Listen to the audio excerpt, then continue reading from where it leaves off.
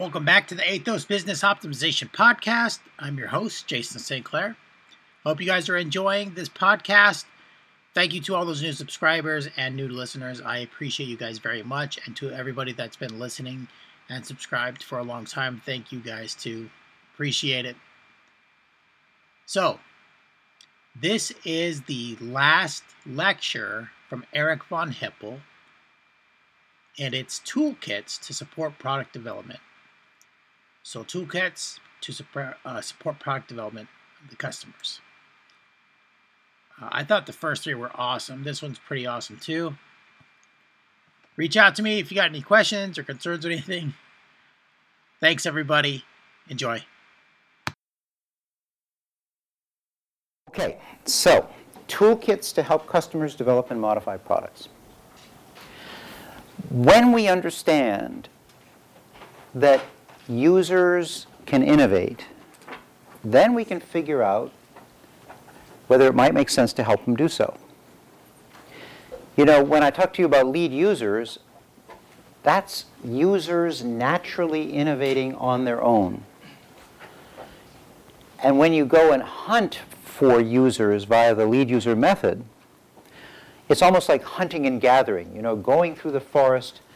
The users grew on their own, they developed the innovations on their own, you had nothing to do with it, and you discover them. But there's also farming, right? You know, eventually people who were hunter-gatherers said, well, maybe instead I'll sort of grow things right here. And so toolkits is that analog. Basically, with toolkits for user innovation, what you do is you say, I think I'm going to help my user innovator, and I'm going to help him in a way that in turn links him closely to the products I can, for example, produce. So that's what we're going to talk about today. And I'm going to give you an example of a toolkit. How many of you have seen Foldit? Video of Foldit. Foldit is very cool. And that's an example of a toolkit. And also I'm going to ask you towards the end of the session to think about whether you could design a toolkit for the company that you were with or might be with, but something that you know well. Just to think about the possibility, again, to embed it in your minds. So what's the issue with toolkits anyway? Well, the issue that a company often faces is that, you know what, we internally cannot afford to develop innovations for our users.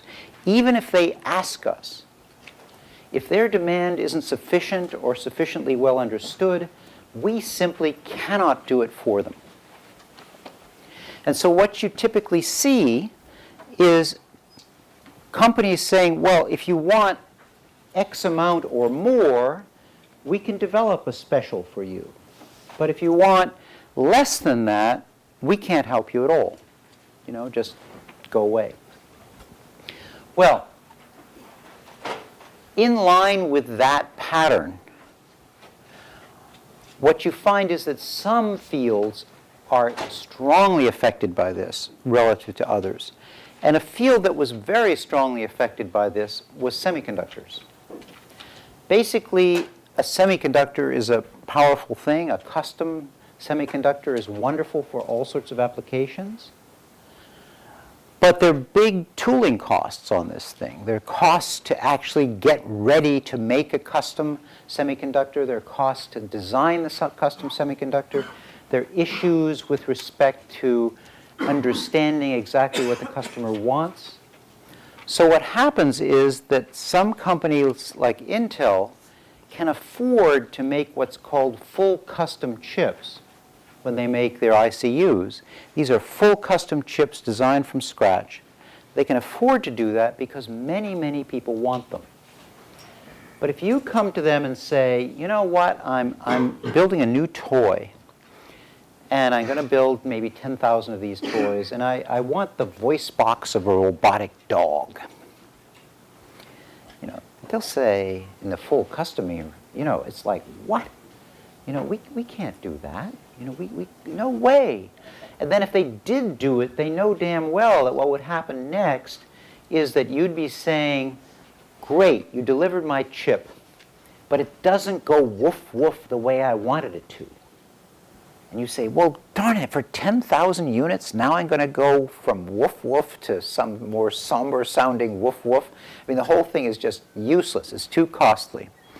And so what happened in many fields today, and in semiconductors in particular, was these companies making what are called full custom chips told people who wanted something that was not wanted in great demand to go away. They said, can't help you. Go away. So basically what they could do is they could serve the few customers at the top who wanted something that was really in high volume. The rest of them, go away. They didn't know where they went. And it could be some source of competition for them or whatever, but they just in their business model, they couldn't handle it. And there was a company then called LSI Logic that figured out how to fill this gap. And what LSI Logic did was they said, look, when you design a full custom chip, what you've got in your company is design tools. What would happen if we made these design tools in a user-friendly way so that the customer could do it for himself? And the existing manufacturers, like Fujitsu and TI, said, you've got to be out of your mind. The tools are the crown jewels of this business. We would never want to give those away. That's a terrible idea. But LSI had nothing to lose, and there were some tools around, and so they put them together. And I will fill in for a minute. There was an easier way to make something called gate arrays, which allowed them to do this, that was devised by Mead and Conway, but I'll get to that in a minute. Anyway, they put together a design toolkit for users.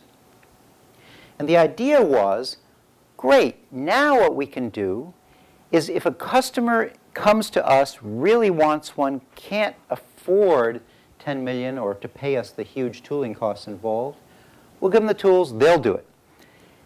And it's a great business for us because they have to go through our foundry to make the design.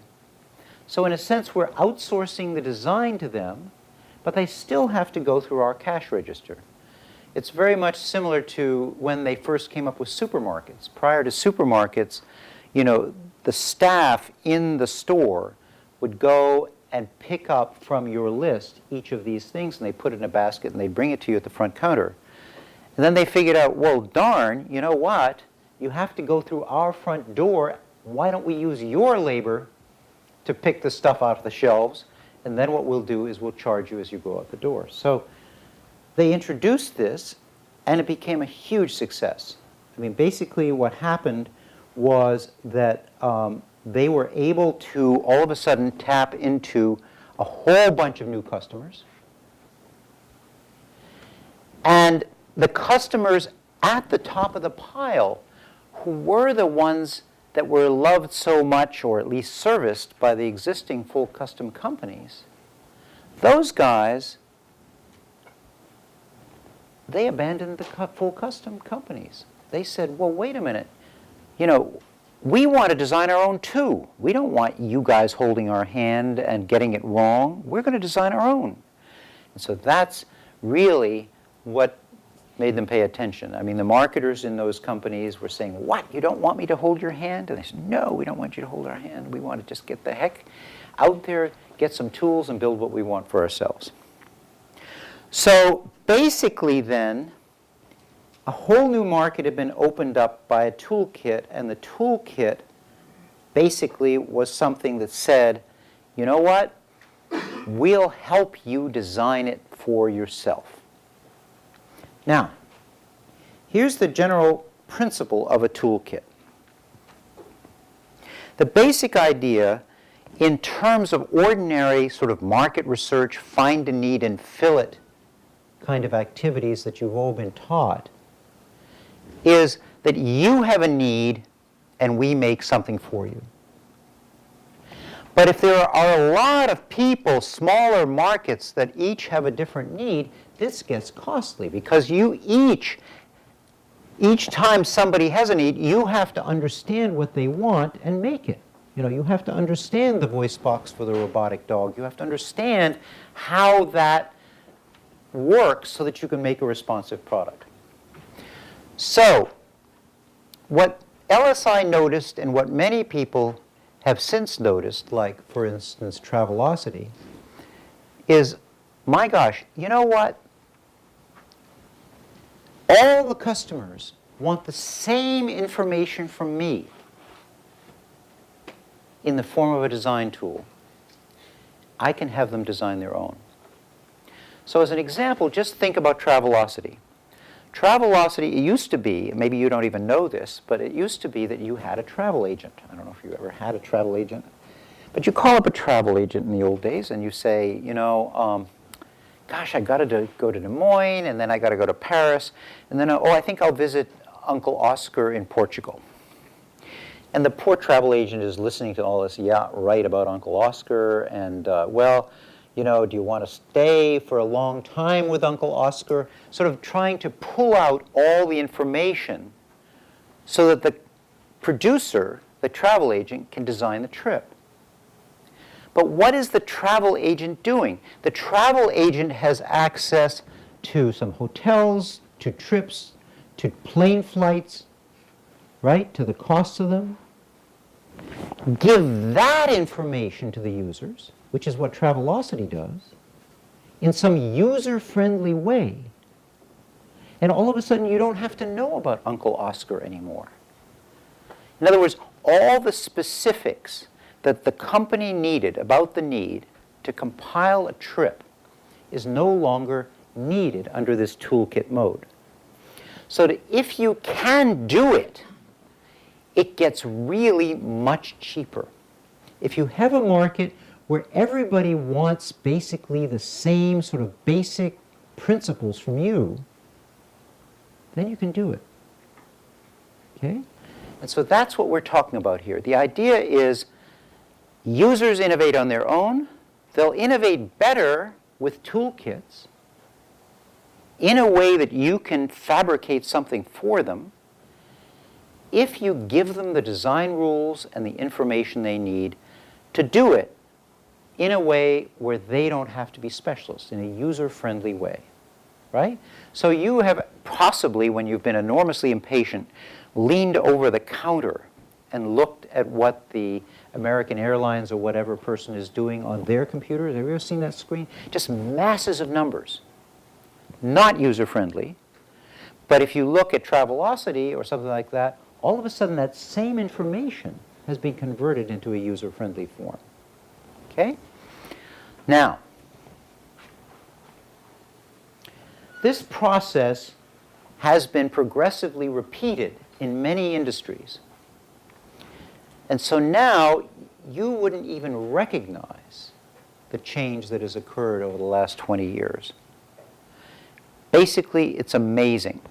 So first there were these full custom chips. Then there were user-designed chips that manufacturers produced. And those were called like ASICs, application-specific, IC, integrated circuits. And now they're EEPROMs, basically something where you can program it yourself in the field. It's gotten cheaper and cheaper, and now you see things on the web like this. Designing your own chips, the silicon variety. That's something you do with millions, if not billions of dollars of equipment and large fab plants. Well, isn't it? Actually, no. You can design your own chips at home with a PC using no more than $50 worth of equipment, and I'm going to tell you how to do it. Just think what a huge transition that is. Just enormous. It converts something which was a technology that was basically inaccessible to users because it was so specialized into something that any one of us can do. Tremendously empowering. And as long as that company can still sell you the EEPROM, the specialized chip or whatever, the company benefits too. They get to sell more chips. Okay? Now, so again, why ASIC customization is cheaper with toolkits? Because there are many users, and you don't have to understand their information anymore. Okay, so now let's go to how do you design a toolkit. There are two major tasks, and in the end, what I'm going to ask you to do is think about whether you can figure this out in the case of your own company or some example. Remember, again, I always keep telling you that unless you play with it yourselves, you're not going to sort of have a good handle on it and good feel for it. So I'm going to ask you. Now, there are two tasks. The first one is to separate out development tasks that are need information intensive and assign only those to users. Okay? The next one is to develop the tools, but let's take the first one first. That's a gate array. Now, a gate array is something that's really a tremendous architectural change in how you design semiconductors. And I will give you a much more user-friendly example in a minute in terms of pizzas. But let's stick with gate arrays for the moment. You say, no, let's get to the pizza, god damn it. Anyway, let's stick with the gate array for the moment. So there's a lot of information in designing a chip. This would be a daunting task for any user, right? That would be really hard. You know, you have to know what a chip is. You have to sort of know something about designing gates and solid state and so on and so forth. Big mess.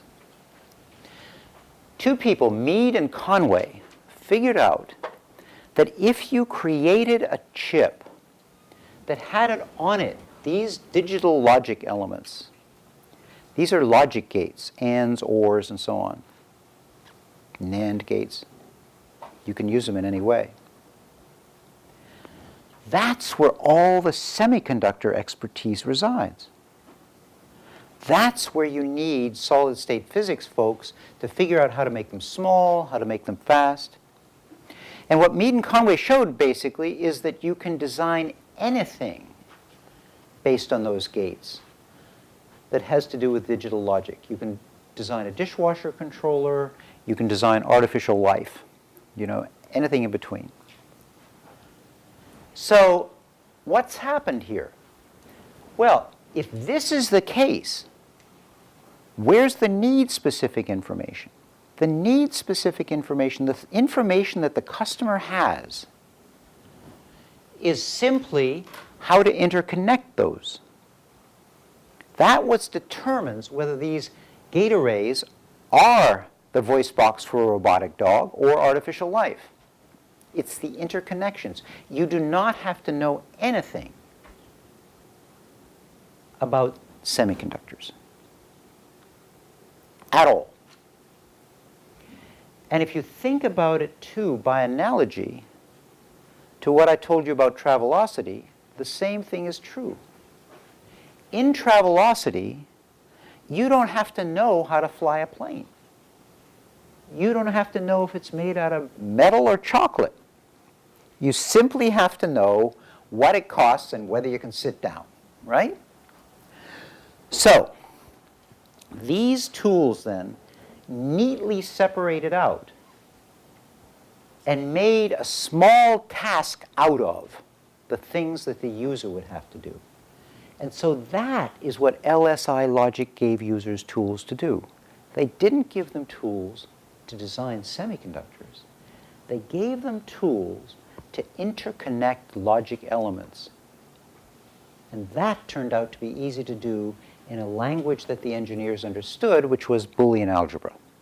So you just did it that way. Now, therefore, the first thing that you have to think about, in effect, is how do you simplify the tools so that a user can do it? How do you simplify the overall task? I'm going to show you a video right now. And it's an amazing video in that regard because it's about It's called Fold It. And it's about people who are figuring out how proteins can fold. And the toolkit has been designed by scientists who want to understand the functioning of proteins in the body, which is determined by how they fold. And the computers can't really figure out minimum energy folding. People are pretty good at that. But a lot of people don't know anything about proteins. So what they did was they designed a toolkit and a game called Fold It that gives the users just the information they need without any knowledge of chemistry or anything else to do this task. Okay? And it's very cool. So the reason I'm showing you this is that it is possible in most cases to design something where you give the user just the simple task the user needs to do. Okay? It's very cool. Watch this. This is 6 minutes.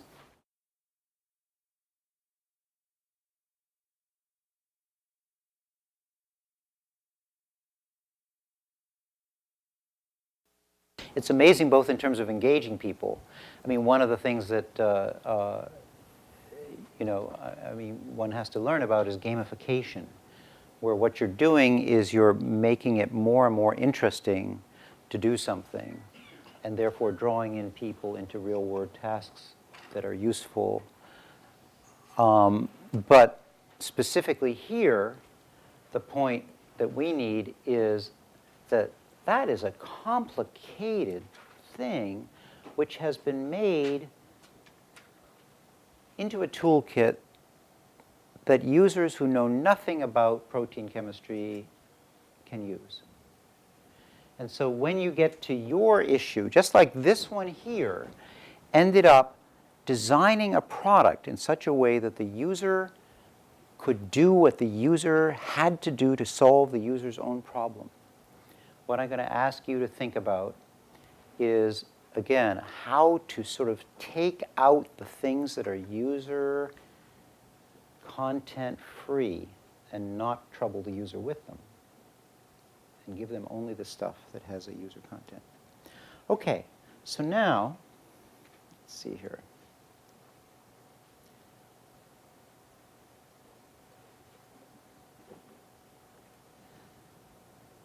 The next thing is, what does the user have to do? Okay. What is a toolkit? What should the content be to help the user do what the user needs to do? And basically what's going on here is that you need something to carry out trial and error design. You need to be able to try something and see if it's right and change it if it's not. In the case you just saw of Fold It, what was happening was you were trying things out, and it was showing you by whether something stayed red or whether the energy dropped and so on, whether you were right or not, or sort of right, or getting on the path towards right. Now it turns out that every problem-solving task has this sort of structure to it. That is, you design something, you build it, you test out your solution, you analyze your solution, and then you go back around again if the solution is not what you hoped it would be. The way this is termed in the literature is kind of confusing. It's termed trial and error. What trial and error means is that you design something that contains everything that you think needs to be in there. You think it's the solution. You do your best.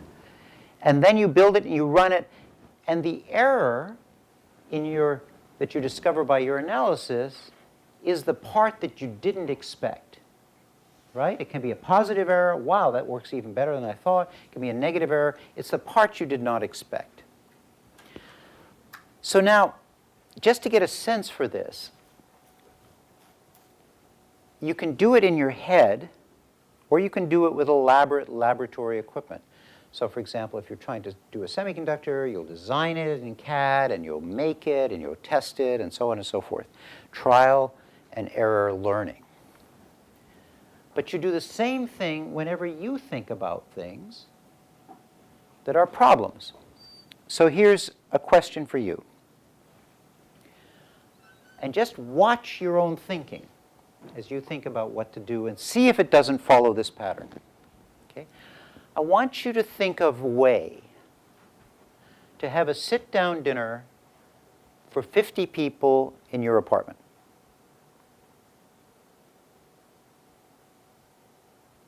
Now notice what's going through your head, right? It's like you imagine something, right? Well, I imagine 50 people crowded into my apartment. Maybe they won't fit. Okay, so what's going on there is you're saying, I imagine 50 people just sitting down, no room. You know, that's your analysis. And so you go back around and you say, well, what can I do?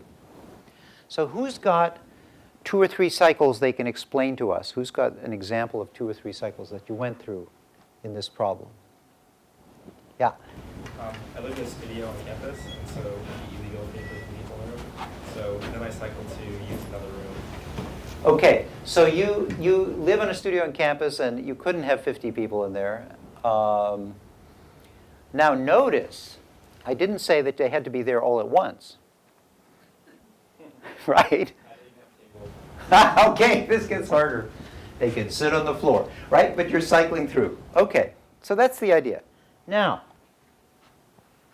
if you think about the case of Travelocity, that's a toolkit, because what you can do is you say, I want to go on this trip, and you try it out, and you say, no, that's too long. You know, it shows you the length, it shows you the price, and you say, no, that won't work, I'm going to try again. What if I go through Munich, or whatever? And you try it again, right? It's giving you the information. Now, if you think about the Dell website, where it's construct your own computer, that's not a toolkit. How many of you have ever used the Dell website? Have you? To quote, design your own computer? What it does is it says to you, how much RAM do you want, for example? It asks you a series of questions. How much RAM do you want? And you don't know, right? You don't know how much RAM the programs you're using take up. So their default that they hope for is, a lot, right?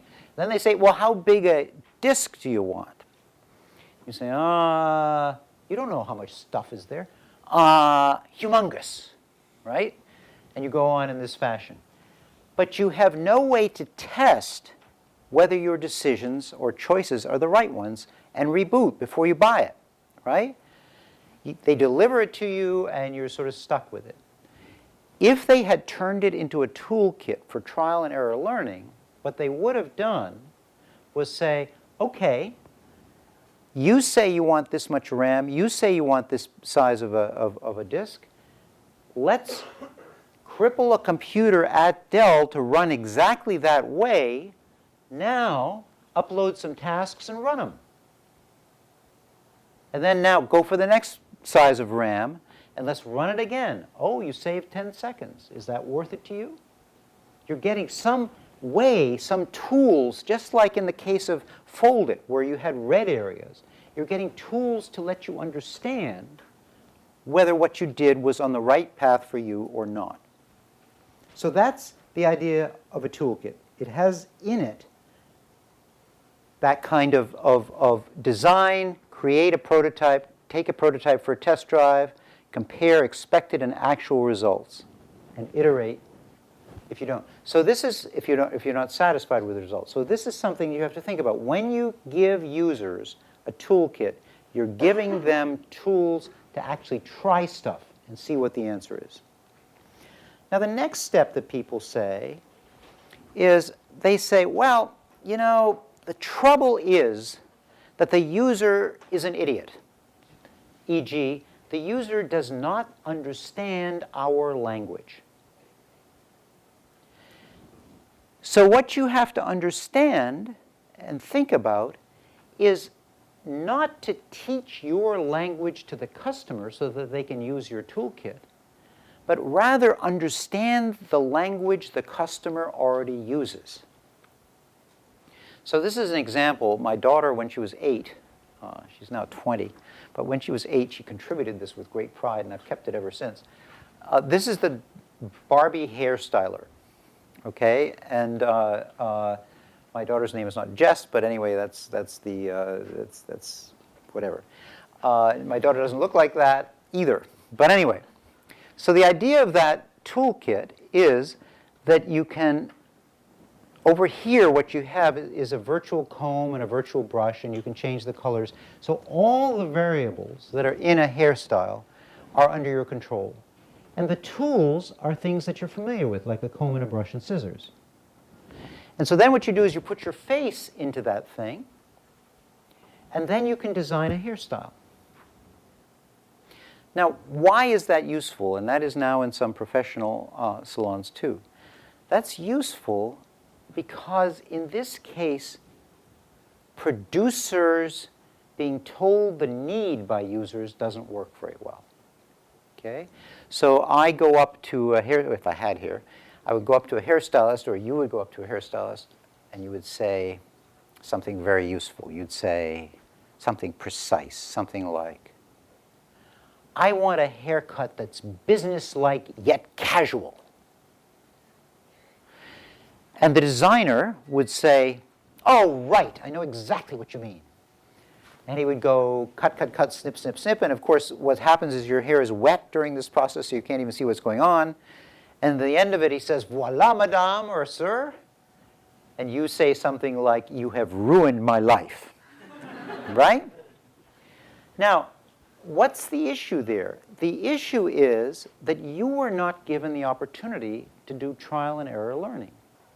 And if you asked the hairstylist, well, couldn't you do that?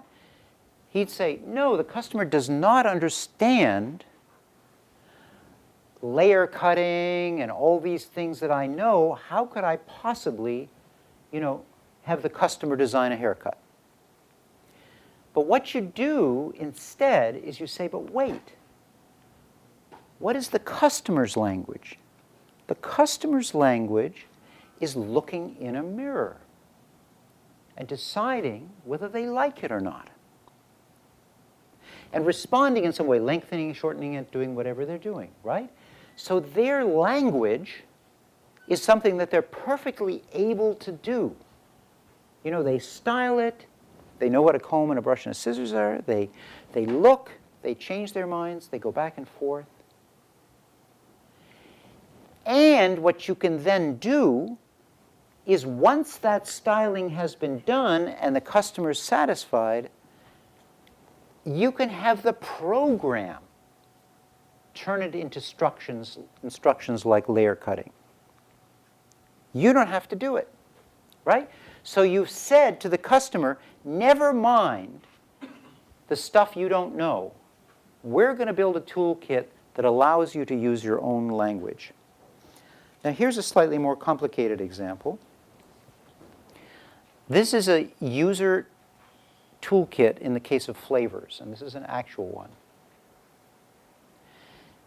The story there and the problem is that there are many customers, just like for Travelocity, but it has always been a highly technical field.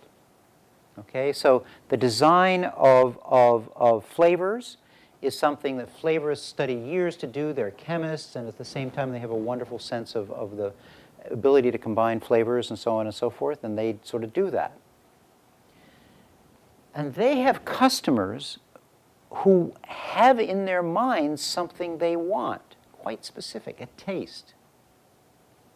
But they can't explain it to the designer. So they come in and they say something like, I want something that tastes like the peach I ate in Alsace in 2008. Yeah? Or, I want something with gusto. And so what the chemists do is they turn to each other and say, do you suppose that's butyric acid? I mean, what? What is gusto? Right? Very difficult. So what you want to do is something like Travelocity. Namely, you want to transfer in a user-friendly fashion to the customer a way to design his own flavors. But you can't teach him about the chemistry. That's hopeless. And anyway, you don't want to because you want to keep that proprietary.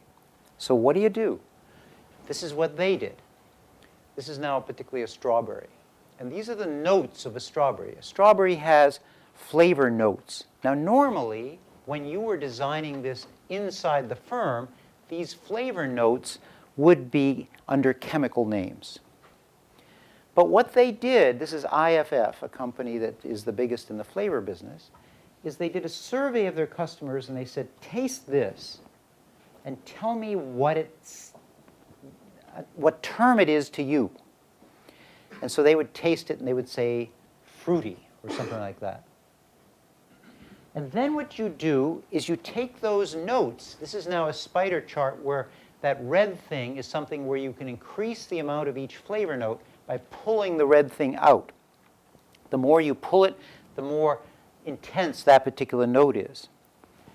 And what they then did is they said, okay, so we'll name it your way, and you just pull those things out, and we will fabricate the flavor, and you taste it. Okay? So the customer is just like when he's doing Travelocity and saying, I think I'll go through Munich. No, I think I'll go through Milan. What's happening here is, I think I want something with a little bit more fruity taste. No, I don't. Now that I taste it, I want a little more of the green taste or whatever it might be. Okay? Converted, now those people have to do nothing and know nothing about chemistry. And it's a marvelous toolkit from the point of view of the producer because they get to keep secret the actual chemicals that are used. Right? So it's just simply user design, IP protected, and so on. Now, what's going on underneath the toolkit? What's going on, just like in the case of Travelocity, is a lot of stuff. Stuff that the user doesn't need to know about. So, for example, one of the dimensions on some of these flavors is jamminess, which is I'm assuming it tastes like jam. I'm not sure. But anyway, jamminess.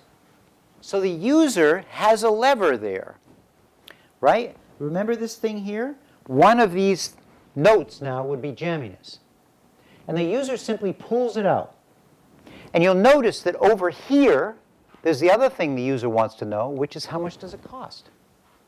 So it's computing the cost underneath as well. So that now I get, it tastes good, and I can afford this. You know, it's like $100 a pound or whatever it might be, or an ounce or whatever it might be.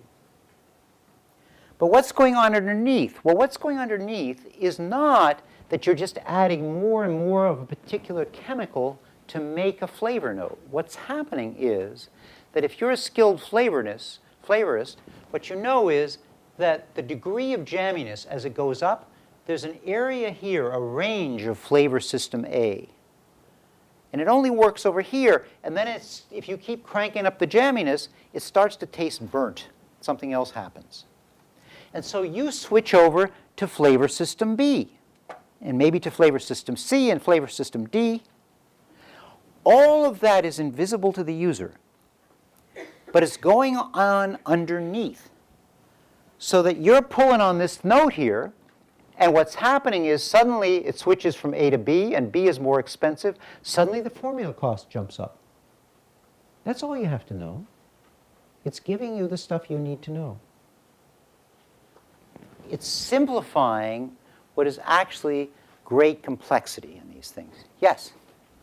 But if it's something that's friendly to some of users is also not friendly to some other users, especially the large groups that are sample populations. Should we utilize some kind of on-the-fly approach constantly update?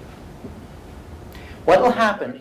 Yeah, so you're asking what if different users have different languages, or it's unfriendly to some and friendly to others? So what happens is that the users are always giving you feedback on the toolkit. So you can't necessarily predict all that. So what you do is you choose an area where the customer really cares so that he'll go through the difficulties of a nascent toolkit. And then what you do is you improve it with suggestions and you sort of expand out to other customer groups and so on. It's a work in progress. It's iterative. Okay? But that's a very good question. Now we're going to get up to how you can do it. Okay? So here's what I propose that you do.